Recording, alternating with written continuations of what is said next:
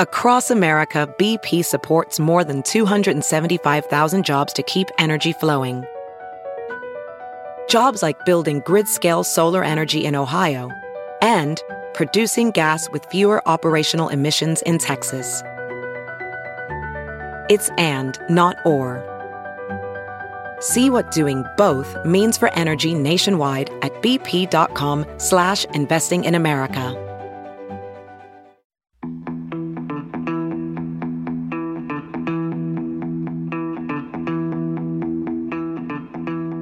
Hello, and thank you for tuning in to the 178th edition of Spin the Rally Pod, brought to you by dirtfish.com. I am your host, Lisa O'Sullivan, and joining the team today we have senior staff writer, Mr. David Evans.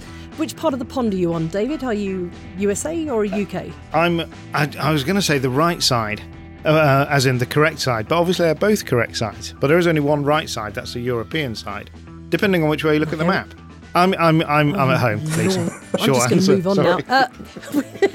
We also have...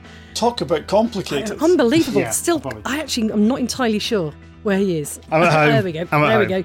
We also have deputy editor of dirtfish.com, Mr. Luke Barry, who I am guessing is ensconced up in Scotland land. I am, and a shameful admission for what time it is recording. I won't say that to the listeners, but I'm still in my pyjamas today. It's been a lazy day. Bank holiday. So that's not so good. It is, but it's still not great, is it? No, it's not ideal. It's not a bank holiday in Seattle, Luke. No, hate to but say we're not in Seattle. It doesn't matter. We work for a Seattle-based company. We do. King Charles's reach doesn't actually reach the western David, side of America. If it helps, I'm not off today because it's bank holiday. It just happens to be my day off before Portugal week, just randomly. So that's fine. That's my excuse. As far as I'm concerned, a bank holiday means you can wear pyjamas all day, and I'm justifying that. I also had fried chicken for breakfast because it was left over from last night. So, bank holiday Monday. Luke, describe your pyjamas, Hang on. Let me get George Donaldson in as well. Get the intros done. We also have George Donaldson, former motorsport team boss, also in Scotland land today, enjoying earlier. We're going to talk about the weather first, George, so I'm going to come to you in a moment so you can talk about how wintry it has been over the weekend. But first, let's find out about Luke's pyjamas. They're tartan. Do you know what, David? They actually are, and that's the best thing about that question. No way. Yep. Amazing, isn't it? Sticking to my country's national pride and everything. So, yeah, brilliant. Tartan bottoms. I think we'll have listeners tuning out about now. Right? It's a step on from the Toy Story ones you were sporting last time. So I'm not going to delay any further. It is episode 178 of Spin the Rally Pod, and this is a good point to say that you can actually go back and listen to previous editions on your podcast provider. Although if you take all 178, you could. I'm going to work it out. Okay. I'm going to work it out. I'd say it's 178 hours. Yeah, exactly. Yeah. Roughly. Anyway, while he's doing that...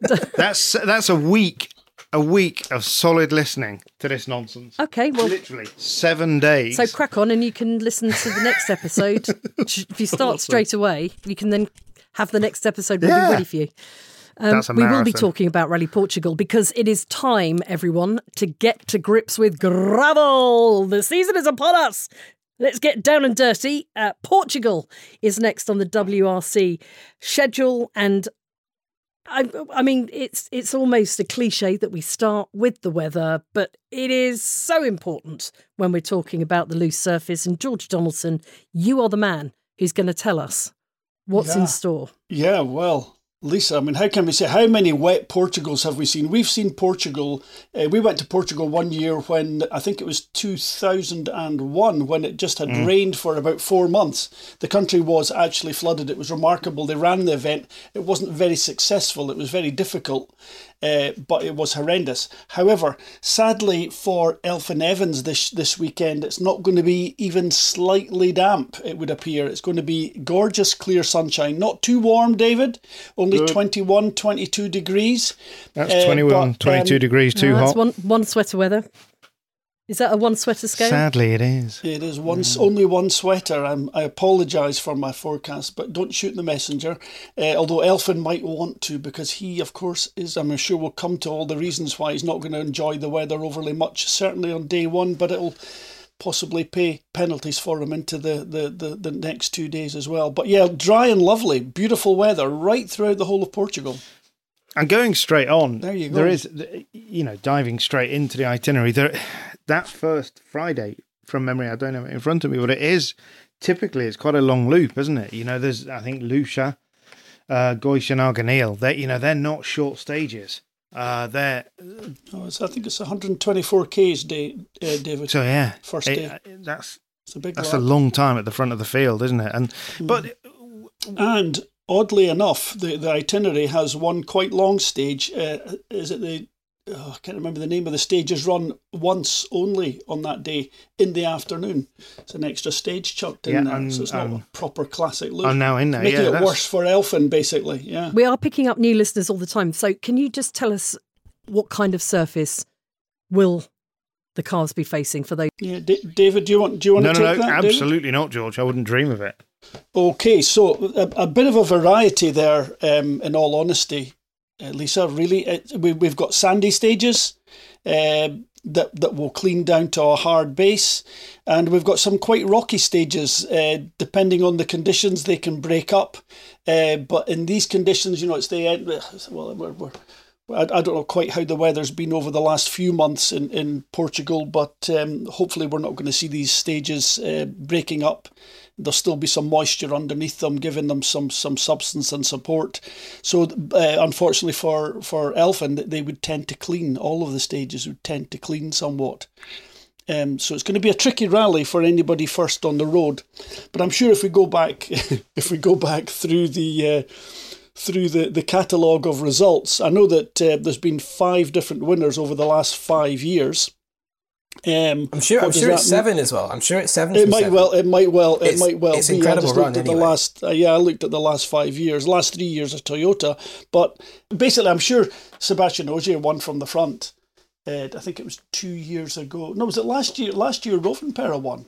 He must have won from the front. David? He did. And just looking back at the results, I can't really remember, but certainly in the first stage, which is 12 mile through Lucia, he dropped 10 seconds. And I'm just trying on our second or joint favourite website, ewrc-results.com. And sadly, there is no comment from him.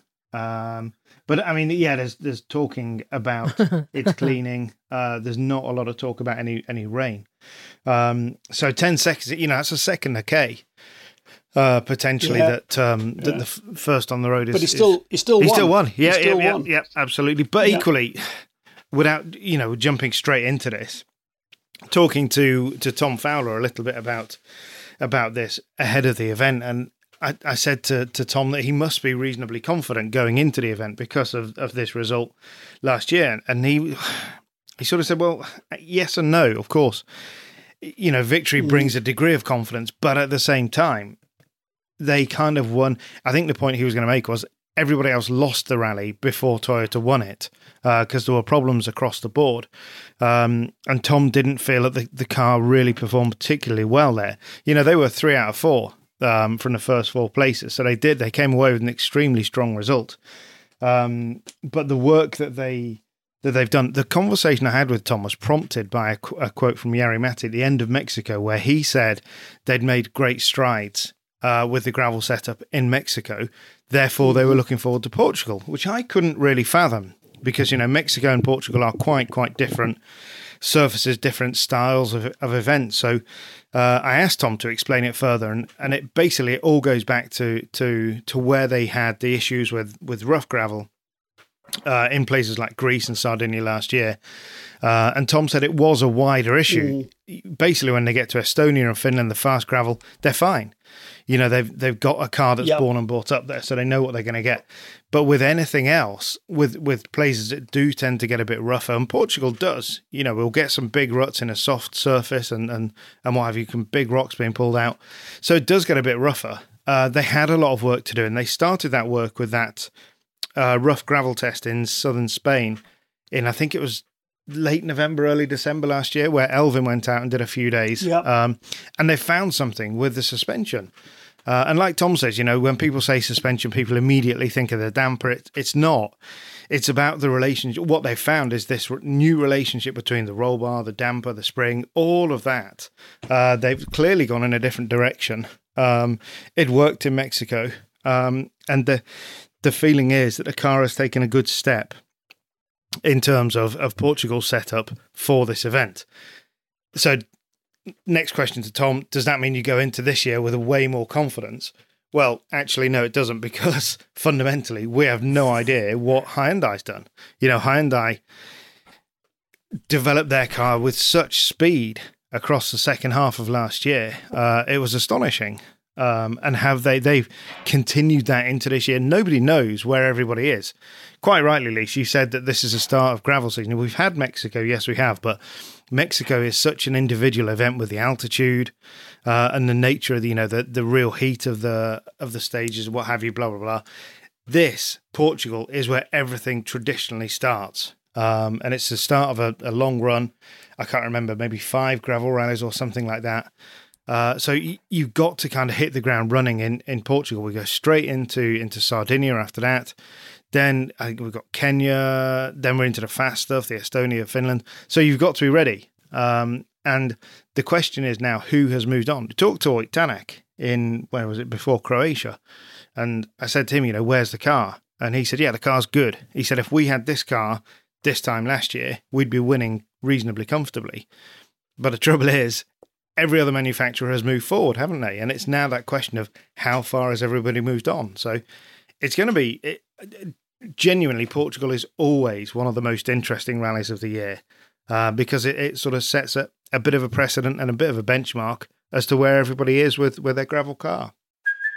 Hey, it's Kaylee Cuoco for Priceline. Ready to go to your happy place for a happy price? Well, why didn't you say so? Just download the Priceline app right now and save up to 60% on hotels. So whether it's Cousin Kevin's Kazoo Concert in Kansas City, go Kevin, or Becky's Bachelorette Bash in Bermuda, you never have to miss a trip ever again. So download the Priceline app today. Your savings are waiting. Go to your happy place for a happy price. Go to your happy price, Priceline. I mean, it's going to be interesting as well with the Friday stage. I mean, it's a baptism of fire, isn't it? Because there's a tyre fitting and there's no service. Yeah, always. And that 120 kilometres on that Friday and straight into the gravel, as you say, trying to find out what the baseline is. And the conversations that we've always enjoyed, how many spares have you got? What spares are you carrying? It's got to be 2 spares. It has to be 2 spares, and it has to be, you've got to carry some spares, some spare parts into you'd have to say through the day. That every year we have that tyre zone in Arganil, and every year something happens. And it'll happen on Friday this week, guaranteed. So you've got to be ready for it. And it is such a difficult event, isn't it, George? Because Portugal's the sort of place that encourages you to press on and push on, and it feeds your confidence a little bit. The stages up here are quite different down south. There were lots more kind of corners on crests. It was quite deceptive. It was harder to read down in Faro, but I think the roads up here are a bit more, certainly the drivers now know the roads quite well. But there is always, with this soft sandy surface, there is always going to be a rock in the middle of the road. That's one of the issues, and these are old established roads. I mean, I feel these roads have been there for the last 300 or 400 years and just developed, which I mean, they absolutely have been in many cases. Yes, so they are some really narrow places, a lot of risk, a lot of jeopardy, as Colin would say. For me, it's one of the technically riskiest rallies in some sort of way. The temptation, as you say, is to push like mad. Is this going to be the rally where we see drivers doing that? I'm sort of thinking myself in Elfin's shoes.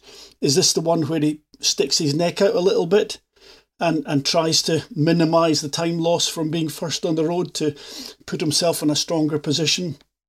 For the next 2 or 3, minimise the points loss, maybe fall back to third in the championship and go to Sardinia in a much stronger position, or is he going to hemorrhage points by taking it a little bit more carefully, but still staying in the hunt? Take that big risk or not? It's it's a balance. Myself, I would take the team view, don't take the risks. But what's he going to do?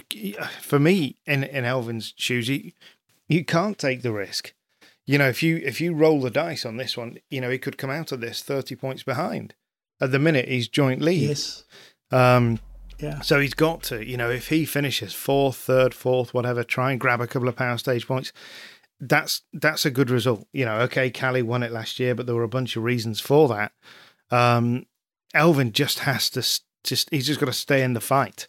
And I think potentially we will see drivers moving around. Don't despair, Elvin, because yes, you're first on the road here in Portugal. It's quite unlikely you're going to win this rally. So stick with it, because in Sardinia, you'll get your go. And it's possible that Tanak, Rovanperä and Neville, they could be first on the road.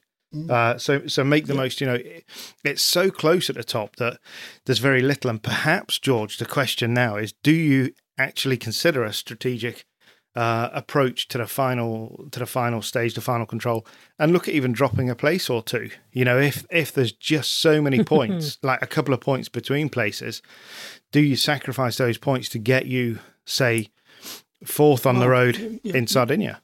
Yeah, David, you've got to take it to the last event that matters in the year for road cleaning. Yeah, that's where you've got to take it to, and then work your way back from there. Yeah, maybe Elfin's already done that. Maybe right, okay, I'll take my points and take the lead into Portugal, but I'll drop back to third or fourth for Sardinia. But then they'll maybe pop into the lead again, going to Kenya. Nothing wrong with being first on the road in Kenya.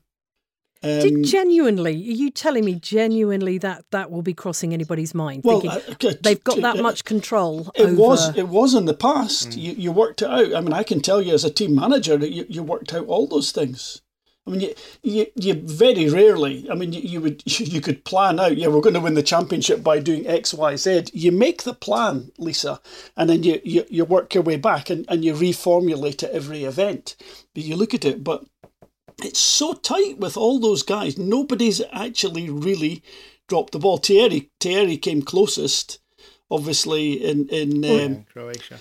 He's Croatia, fifth, and he's only 11 points off is 11 points separating those top five drivers, and as you say, 2 points separating the top three. Yeah, I know it's phenomenal, but I think that you do have to work it to that extent, because you could win or lose this championship on a road position near the end of the series. Yeah, Central Europe Rally, that's asphalt, isn't it? Sadly, so that's a bit dull. Sorry, it's dull. But I'm going to reopen this debate. What do you reckon? Well, I'm really hoping it's going to be interesting, but it has all the potential to be dull. Like any asphalt rally has the potential to be dull, and it can also be absolutely fascinating if it's wet and slippery and difficult, or just interesting terrain. But a gravel rally is rarely dull. Let's be honest. Luke, you're the one that's been in the service park for the last two events. Tell us what do you reckon? Would people? Can you look into their eyes and think, yeah, they're having a think about it?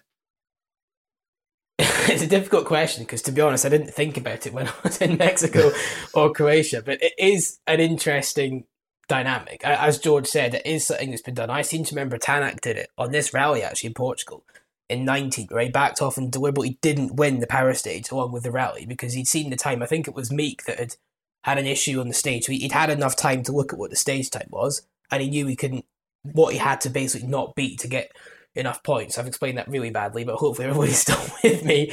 But it is one of these things. The Ogier approach is always, you need every single point you can get. You never know when they're going to count. And of course that's true.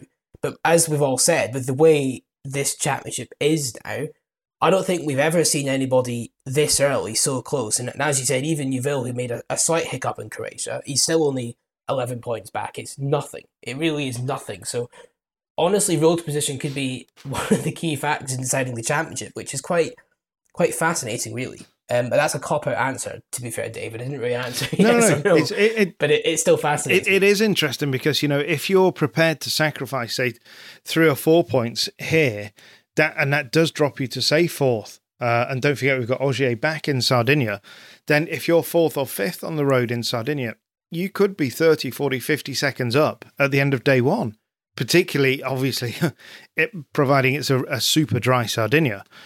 And we've seen time and again, drivers have built that lead, and then you've just got to manage it. It makes it sound very easy. You manage that for the next 2 days, but in those following 2 days, you're in the best place on the road. Thierry Neuville, Croatia. Yeah. Okay, Croatia is completely different because it's tarmac. But my point is that you can build a lead across day one in Sardinia from fifth on the road, which you're then in the perfect place to manage. Because you're surrounded by everybody further back on the road through Saturday, Sunday. So, yeah, you'd look at it on face value and say, you must be mad thinking about sacrificing 4 points. You could walk out of Sardinia with an extra 10 points that you wouldn't have got if you'd gone in there first on the road. It is genuinely something that you have to look at. But it's like you said, when Tanak did it in 19, we all kind of watched that unraveling, and thought, has he? And he had. And it's a proper ballsy move to actually do it, because it's the age-old thing, isn't it? That, a bird in the hand is worth two in the bush. And it absolutely is. But you can win big, but you can make yourself look a bit of a Charlie as well. Can we talk about the mindset of the drivers? Because we're kind of talking about what they have to do, what they can do. And I suspect a lot of these points decisions, the drivers themselves won't be thinking about them, but the teams will be thinking about it on their behalf. As you say, George, as a team boss, it's something you would be considering. But can we have a little think about what the thoughts and what the confidence of our various drivers are, because of that top five being so tightly closed up and having all performed pretty well in the first few rounds of the championship? Is Elfyn going to be more confident now? What about Rovanperä? What does he need to do to switch places at the top of the championship? What do we think our drivers are thinking at this stage of the season? Luke, can I start with Rovanperä? Yeah, I just on Cowie before we get to Evans, because it's difficult to sort of put into words his season in a way, which isn't great for a podcast, but I'm going to attempt it and try and correlate my thoughts. But it would be wrong to say that it's been a bad start to the season, because it can't be when you're only 1 point off the lead of the championship. But if you compare this to this time last year, where Rovanperä had completely run away with it, it's clear that things aren't quite at the same level. There are reasons for that. Obviously, this year, everybody's fighting on the front foot. They've all got everything in order, whereas last year, maybe Rovanperä, yes, made a great start, but everybody else had mitigating factors or things they weren't quite happy with that sort of pegged him back. It's not to discredit what Rovanperä did. He came out and got the job done. But this year, it's a very different battleground where he's got everybody, they're all more or less even, and we're seeing that with the way that the points are spread. But for Rovanperä to have not been on the podium for 3 rallies is bizarre. It really is quite bizarre. I've not done the stat checks to look it back, but it must be a long time since we've seen that, particularly in the last couple of years. But he's just not, for me, ever since he's become world champion, he's just not looked as sort of threatening, almost. I think back even to Spain last year when he was fighting Ogier on the second day, and yes, Ogier's gone very well in that event. He knew the stages better than Rovanperä did, but Cowie didn't seem bothered about winning, and you could argue why would he really care, because it didn't matter at that point for his championship. Then in Japan there was a slight mistake. Monty this year was quite good. Sweden, there were the setup issues. Mexico a bit ragged. Croatia again set up stuff towards the start of the rally, and he came good, to be fair to him. Actually probably flew under the radar a bit with his pace on the last day and was very impressive, but it's just not been quite there. But he's not the kind of character that cares, I don't think. He's not worried about the fact he hasn't won a rally in 7 months or whatever it is. No. It's something that people like me always look at, because it's stats and you can build together sort of theories. But for a driver like Rovanperä, who's a world champion at 22 years old, that doesn't bother him slightly. But it is an interesting position he's in. Sorry, David, I'll let you No, it is, and it's massive. It's not a small gap. I've just looked up again on EWRC. 46 points is where he was ahead after 4 rounds last year. So it's huge. It's bizarre. It is huge. But like you said, Luke, he got out of the blocks quickest.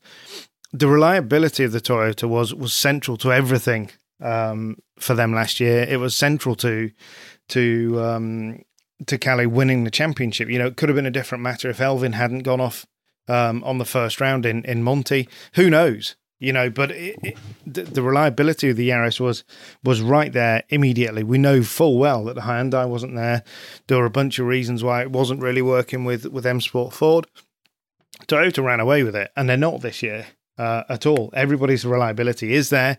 Tanak's won Sweden with the Puma, so everybody is so tightly packed. And I think what we're seeing now is a more sort of strategic approach as well. And you said it yourself there about Calais, that the guy's 22 years old. Yes, he's been driving a rally car for 14 or 15 years, but actually in terms of actual World Rally Car / Rally 1 car experience on these events, he probably only goes back 3 or 4 years.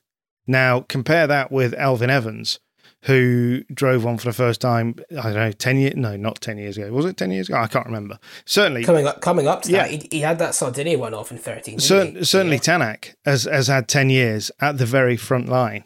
So maybe what we've got to cut Calais some slack for is the fact that he is a little bit lacking in experience. And at these key moments where you're making these big decisions, people like Oit and Elvin and certainly Sebastian Ogier have a much bigger bank of data and experience to draw on than Calais does. And of course, Calais got a whole team around him. But when you're out there at the stage start, whatever, you're making decisions on your own. That's where he's still lacking a little bit of experience. And that was another point that Tom Fowler made. I think we're all ready to jump on this whole one, aren't we, about, is it a crisis time for Calais? Of course it's not. The guy still has massive, massive ability. But he's in a much closer fight this year and as I say, it's the experience question for me. We will see Calais winning very soon. Professional welder Shayna Ford used VR training developed by ForgeFX to hone her skills as a welder. The more time that you spend practicing it, that's what separates a good welder from a great welder. VR training can help students like Shayna repeatedly practice specific skills. Virtual reality definitely helps because the more muscle memory that you have, the smoother your weld is. Explore more stories like Shayna's at meta.com/metaverseimpact.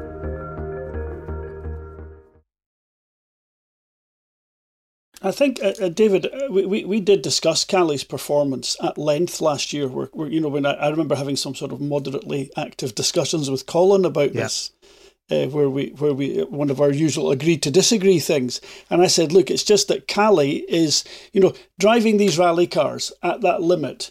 There's a psychological sweet spot. There's a euphoric state that the drivers get into where there's a lot of time. Everything starts to slow down for them. They've got lots and lots of time to get to manage what they do, and they can create that magic because time elongates on them. They're working so quickly and they're so au fait with everything. It's an almost euphoric state that they have to get into. And we see a little bit of that in our videos. We see them building up, and some of them want to talk and some don't want to talk. I never like going to talk to the drivers before the start. I'm happy to look at them. I'm happy to maybe acknowledge them, but I'm quite happy to leave them and just see those images. I got that in Kenya specifically, so I was very aware of it there. But, Callie's maybe not just put himself in that place this year. He's maybe struggled to find it. Not that he's necessarily even recognised it, but he's just not quite reached that special place. Because you can't maintain that all the time on every event. Some drivers have come close. There's Sebastian Loeb, Sebastian Ogier, obviously. And Callie's maybe chosen not to do that. He's maybe relaxed a little bit. He's maybe said, actually, maybe I want to live a little bit of life. Yes, he's still serious about his rally, but he's just not maybe somehow put himself into that magical groove where you can do no wrong. Not that he's made any mistakes per se, but sometimes it just doesn't quite go your way. If we're looking at performance then, which we are, who of the full-time drivers, who do we think has been quickest this year in terms of winning stages? Tanak. Incorrect. Kalle Rovanperä. Yeah, there you go. So I thought, okay. Fair enough. That question. I love the incorrect coming before the answer. Sorry. Ogier, again, going back to EWRC, Ogier's won 21 stages. Calais won 18, Thierry 16, EP 7, Tanak 7. But how does that translate into... Tanak's only won 7. Yep. How does that translate? Wow. Let me just check I'm on the right year. Yes, it is 2023, isn't it? Yeah. But how does that translate into time leading stages? Calais led one stage. That all sounds a bit... We are putting a lot of faith. Well, led a rally for one stage, just. Yeah. Yes. That makes sense to me. That makes sense to me because it can easily be like that. Yeah. So again, not just in the right place, not doing it at the right time. Not that it's a conscious thing because it's far beyond consciousness. I maintain what these drivers do is almost magical. Almost. It's not magical. It's just fact, and it can be calculated and figured out. And I think very few people really do. And I think the people that have done it still remain to be the two Sebastians. They are the ones that have figured it out. They are the ones that have got the natural talent of Juha Kankkunen, of Colin McRae, of Richard Burns, and a dozen other drivers that I just can't immediately mention. But they've also got the thinking prowess and the tactical strategic application to think about everything like Carlos Sainz did, like Richard Burns did to a great extent as well. I've just done the maths. I've done this maths on my own, so bear with me on this one. But if we look, someone please check this later on with us and tell us. Teacher's going to correct it later. There's one stage where everybody is going to be pushing. Well, not everybody. If you're in the lead, do you push hard on the power stage? But the power stage is the one that gives you the 5 points. That's a good barometer of where your speed is. Nobody has scored more points than Calais on power stages this year. So, any talk of him, his application not being there, for me, it's wide of the mark. No, totally. And I don't mean it like that, but he has become world champion.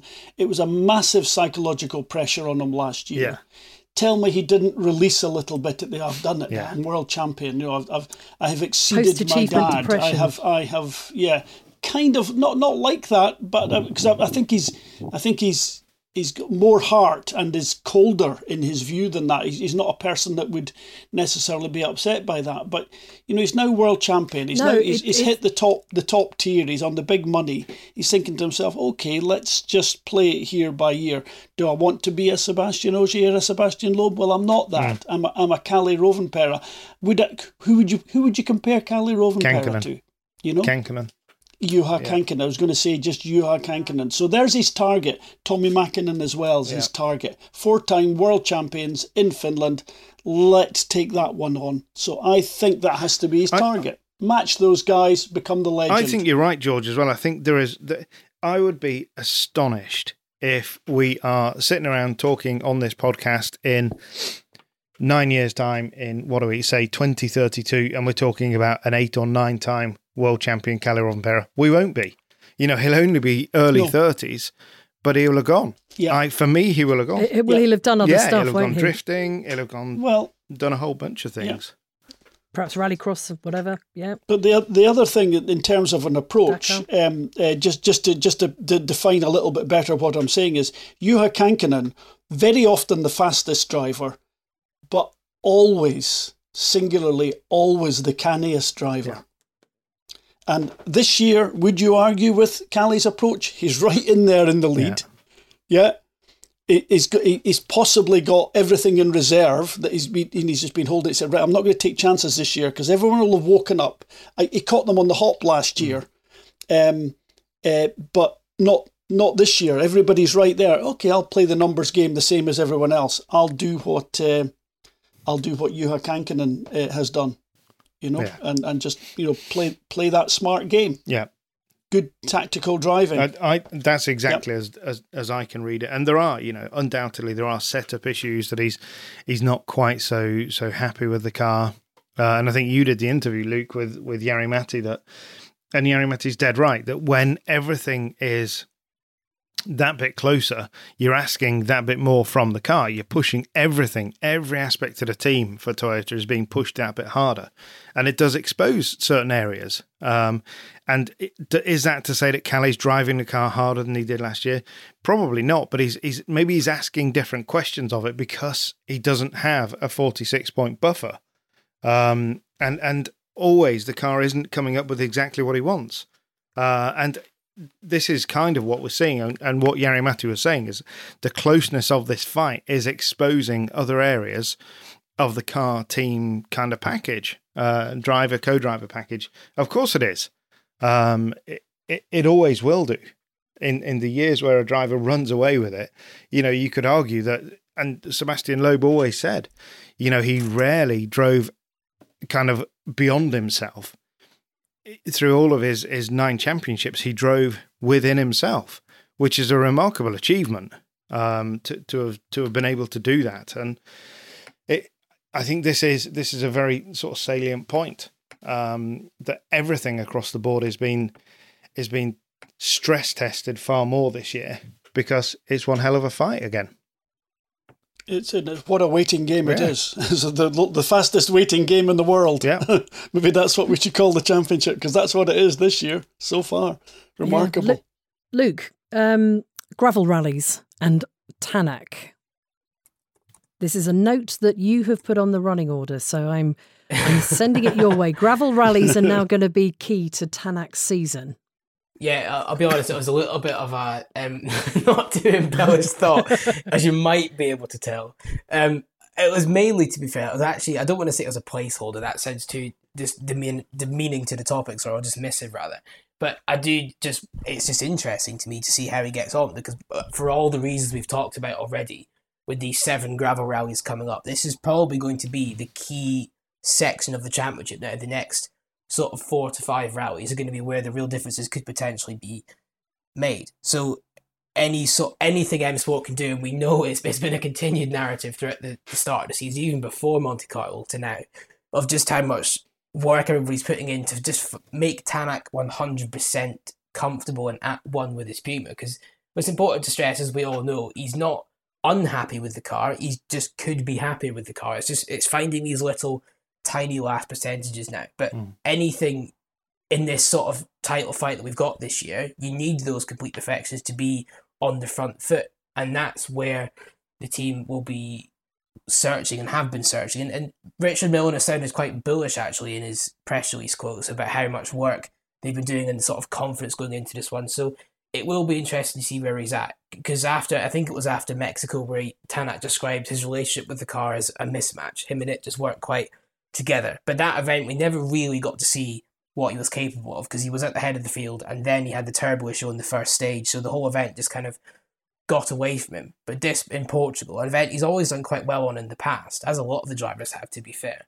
But it's going to be a good reader of where Tanak's at and where M Sport may or may not need to work to make sure he's still at the running. Because of all the drivers, I think now, he's potentially the one that's maybe got the most work to do to feel completely sort of make everything feel effortless behind the wheel, I guess is maybe the best way to put it. As a professional welder, Shayna Ford uses Forge FX to practice over and over, which helps her improve her skills. The more muscle memory that you have, the smoother your weld is. Learn more at meta.com/metaverseimpact. I think the biggest thing for Ott, honestly, is a car without any glitches. I mean, so often he's brought a car back to service that's not been perfect. And I know that we talk about the mismatch of, the car setup that he wants, but he's brought the car back with small, but he's managed the problems, but he's not been able to push. And his frustration has become apparent over the last couple of events.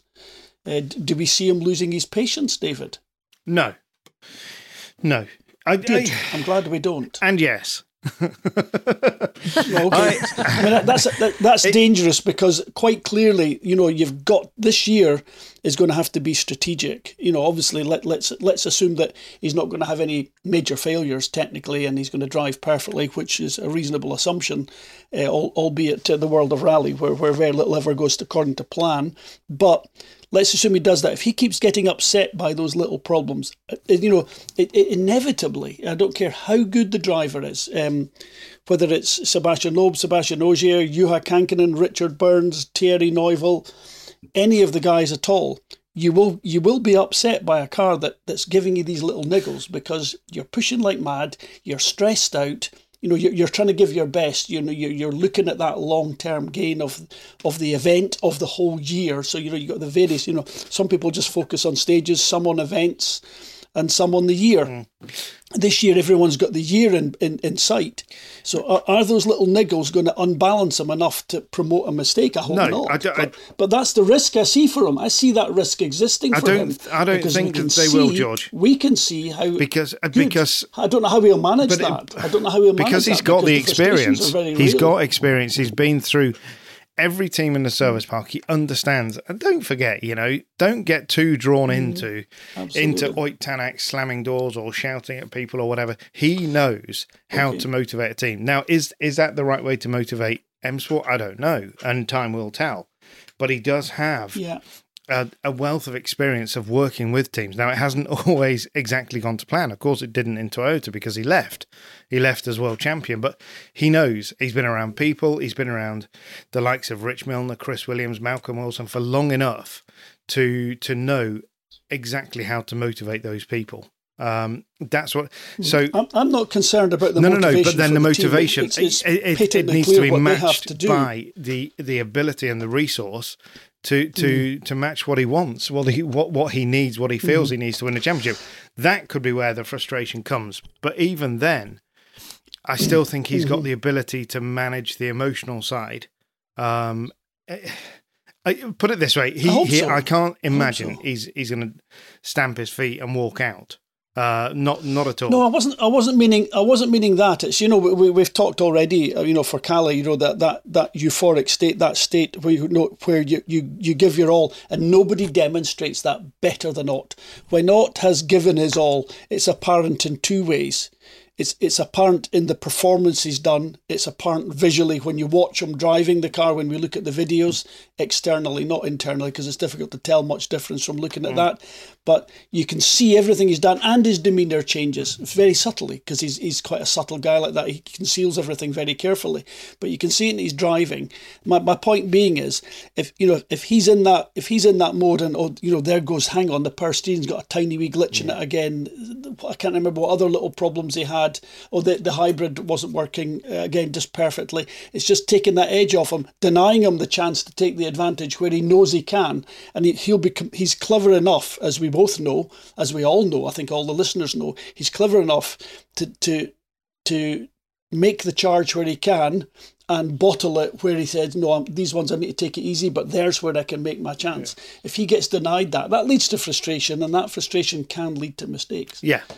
Yeah, no, and he has lost his mentor. He's effectively away from from Marco Martin, who undoubtedly was a soft ear for him to speak to steady on, take your time, wait, hold your peace. And for me, that is an aspect that will tell with Oyt, because Marco was absolutely. He was that soft air that you talk about there, George. He was, and he was a driver that came not only with massive experience of his own, but a relationship that Oyt could lean into with the likes of Malcolm, and we saw that never more than at the end of 2012. We've moved on a hell of a long way since then, but still, there are not many people. In fact, I would go so far as to say there is nobody in the service park that understood Oyt Tanak in the way that Marco Martin did, and to have essentially cast that aside, and be under no illusion here that the pair have split. There wasn't. I'm not entirely sure how many Christmas cards will be sent between each of them. From what I understand, it's very difficult to lose somebody who's been such a big part of your career. And it won't be in the easy moments where Oyt will find that out. It'll be when it's like, it'll be the hard absolute ones, back to the wall. Right, let's see what Marco. Oh, where's Marco? Oh, he's not here. Those moments when you really need the experience. It'll be tough. But Tanak is a big boy. He's somebody who has been through plenty, and he's a fighter and he's a champion. Ultimately, he could look at Marco Martin and say, thanks, mate. I won the championship in 19. I can do this on my own. I've got this. let's see. It will be. It's going to be a really interesting second half of the year, particularly, as we move into the fast gravel. We've got Portugal, Sardinia coming. Safari's always an element of the lottery, but I can't. Every year, you just look forward to Finland, and obviously we're looking forward to Estonia. The fact that we have two of these super quick events is just brilliant. That for me is going to be the really telling one, because those two are the ones that everybody wants to win. So yeah, it's going to be a thriller. Yeah. Very exciting. I'm just excited thinking about everything that's to come. And Portugal, well, we've got WRC2 to talk about as well, George. Yeah, because it's not just the WRC one. Let's get into WRC2. Sadly, you might have to do that without me. I'm going to have to jump off right now, gang.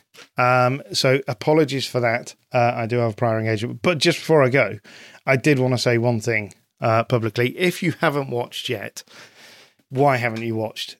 Luke Barry's behind the scenes in Croatia. All of our video output across Croatia was fantastically, sympathetically done. Top draw. For very obvious reasons. But I really enjoyed, Luke, your behind the scenes. It was great to get a good look around what we do. And as a reader, as a watcher, get in there, like, share, subscribe, all of that Dirtfish content on YouTube and on all of our social channels. Even take a peek at the ARA highlights from Olympus, which was another fun event.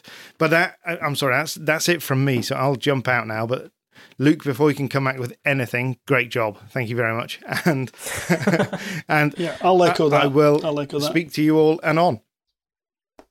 Fantastic. Thank you, David. Let's kick David off, because he wasn't contributing much anyway, let's face it. So.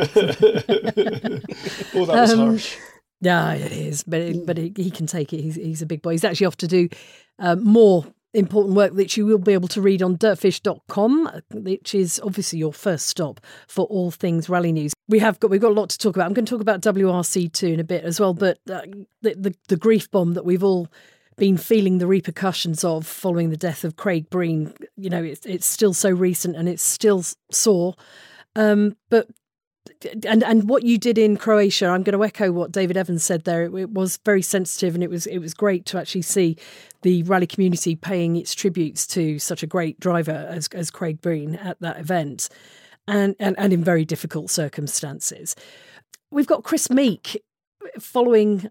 Well, but perhaps you can explain exactly what Chris Meek is doing this weekend and for the rest of the season with James Fulton alongside him.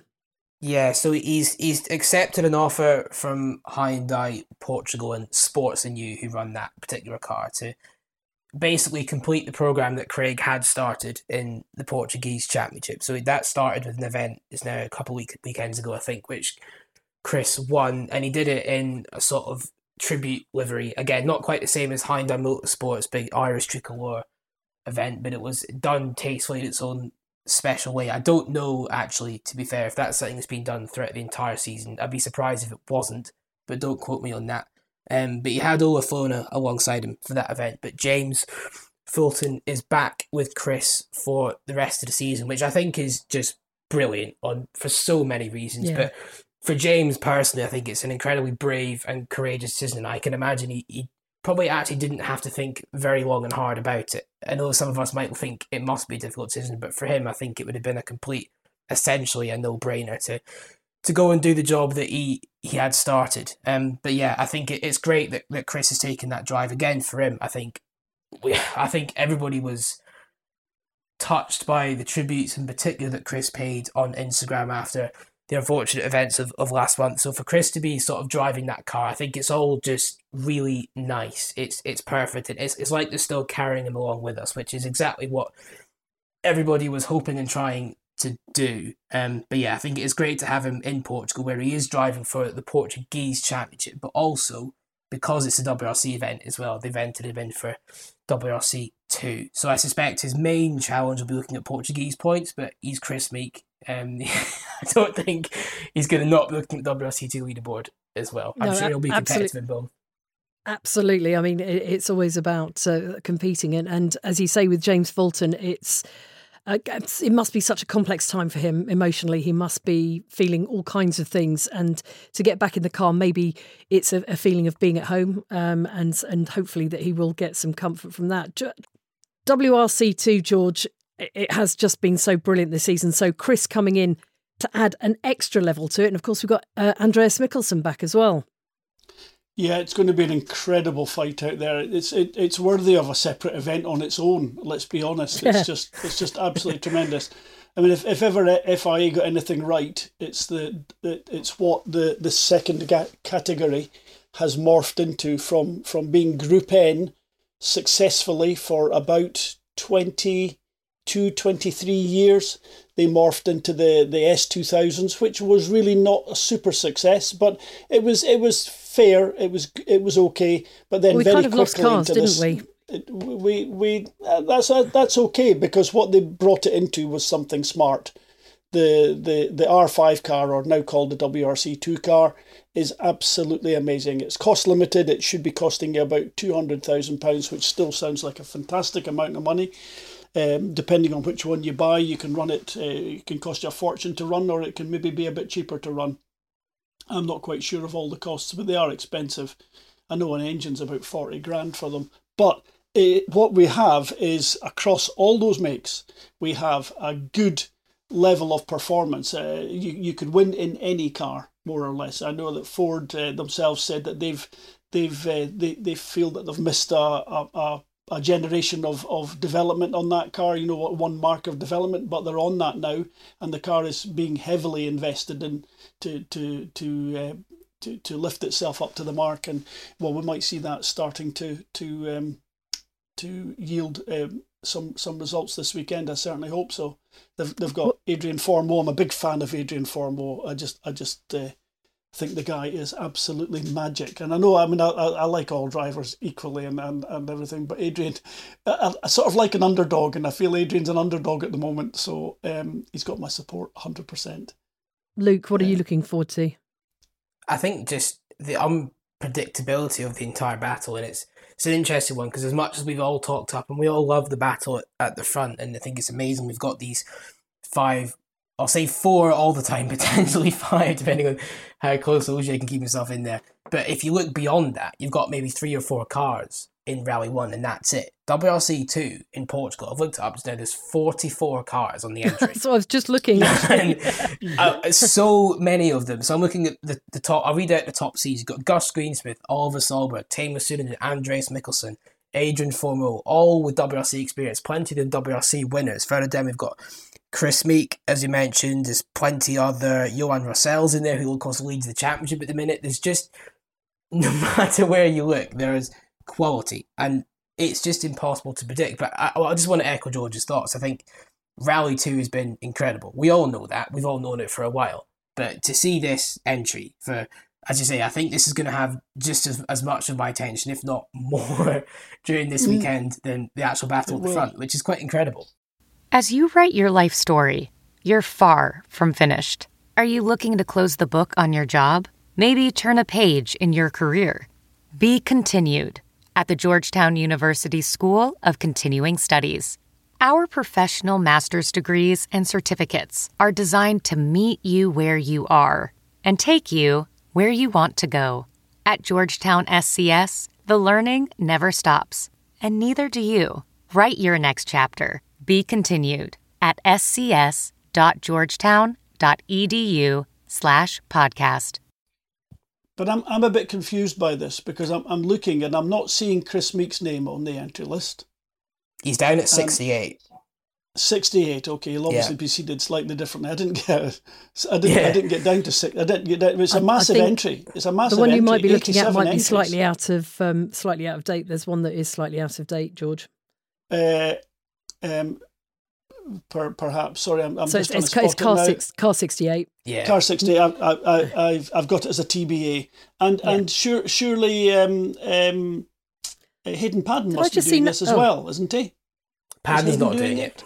Padden's only that's in. A shame. He's only on the ERC this year, which we have to say. Right. Now you've mentioned it, he did have another good result at the weekend, so he extended his championship lead there as well. I was kind of thinking he would have done.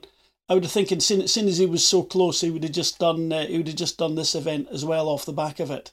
It's a good That's point. the Canary Islands, wasn't it? ERC this weekend. Yeah. Do you know what, George? I'm So upset now. fairly You up. said that. I'm sad because it would have been another great one to have. I feel a bit spoilt seeing it. It's like you've got 5 sweets in your hand. You want the 6th one, but I think having him in there as well I want would be the sixth. great. I want the 6th suite. I want to see this. I mean, the performance and entry, in many ways, the entry, the quality of the entry. I mean, when I say that, and the fact that we've got drivers from drivers equally with a chance in the same machinery from car number 9 all the way down to the end of the event. It's nearly all WRC2s. I think we have to get down to car 55 before we hit the first RC3 car. It's amazing. That is, as you said, 44 cars. Look, it's just tremendous. What a fabulous championship, and I know we've argued for it in the past. And I'll say it again: if everybody was in a WRC2 car, we'd still see those top 9 drivers in the top 9 positions on the entry list. It wouldn't make any difference. But those other guys would be fighting unbelievably close. They are ridiculously close anyway. Those cars are somewhere between 1 and 2 seconds a kilometre slower than a WRC car, depending on the stage. Sometimes even less than a second a kilometre slower in certain stages. They are remarkable cars with incredibly close performance. Unfortunately, anybody watching, if you see a WRC car going past and then a WRC2 car, it doesn't look as good because it's missing that 100 odd horsepower and that massive burst of torque that we get from the WRC1 cars. But actually, to be out there in the flesh watching it, it is just as gobsmacking. It just thrills you to the very marrow of your bone in your body to see these cars going. The sight and sounds are almost identical. It's just that the visual comparison between one and the next is unfair to the category. That's the only thing that's unfair to WRC2. Everything else is perfect, isn't it? Rally 2 cars with Rally 1 drivers, effectively. Yeah, well, that's basically what we've got. The talent is phenomenal throughout there. And I mean, now I'm looking down there, any one of the top 6-7 drivers could win this easily. Yep. Easily. And there's more further down there that will equally have a chance. There's definitely one. There's always names you forget about, isn't there? Do you want to stick a pin on the tail and tell me who you fancy for this weekend? If I had to put anyone, I mean, honestly speaking, Oliver Solberg has been incredibly strong this year and has shown a degree. I did not expect him to come out the box so well this year. I thought there would have been a recovery period where he would have maybe licked his wounds from last year. It was a tough year, both emotionally and technically, for him in that car. He really struggled. I don't think he was given a fair shake of the stick there last year. Not that there's a fair shake of the stick to get. That's wrong to say that about the team, and I don't want to do that. But for him to come out this year and just be so strong shows a remarkable depth of character in Oliver, and he's shown a skill level increase to my mind. That all that difficulty he had last year has made him stronger this year. It's made him tougher, more determined. He's learned a lot, and you can see it in every event he's done this year. He's just, even where he struggled, his survivability through a mistake. We've seen a few of those. He's given us some quite rewarding viewing and spins and things, and you engage first gear and away you go again, up against really tough competition. But coming into this event, I think this event for those guys, it's going to be fastest wins, unfortunately, which might end up in a lot of retirements. Is this an event to be a wee bit clever on? I would say that might be. I would think that you might, if you just sort of say to yourself, right, I'll just sit right behind those top guys, but not take those last chances and be happy to be 9 or 10 seconds behind, say, a leading group of 2 or 3 cars at the end of the first day, having not taken the chances. You might be paying a dividend.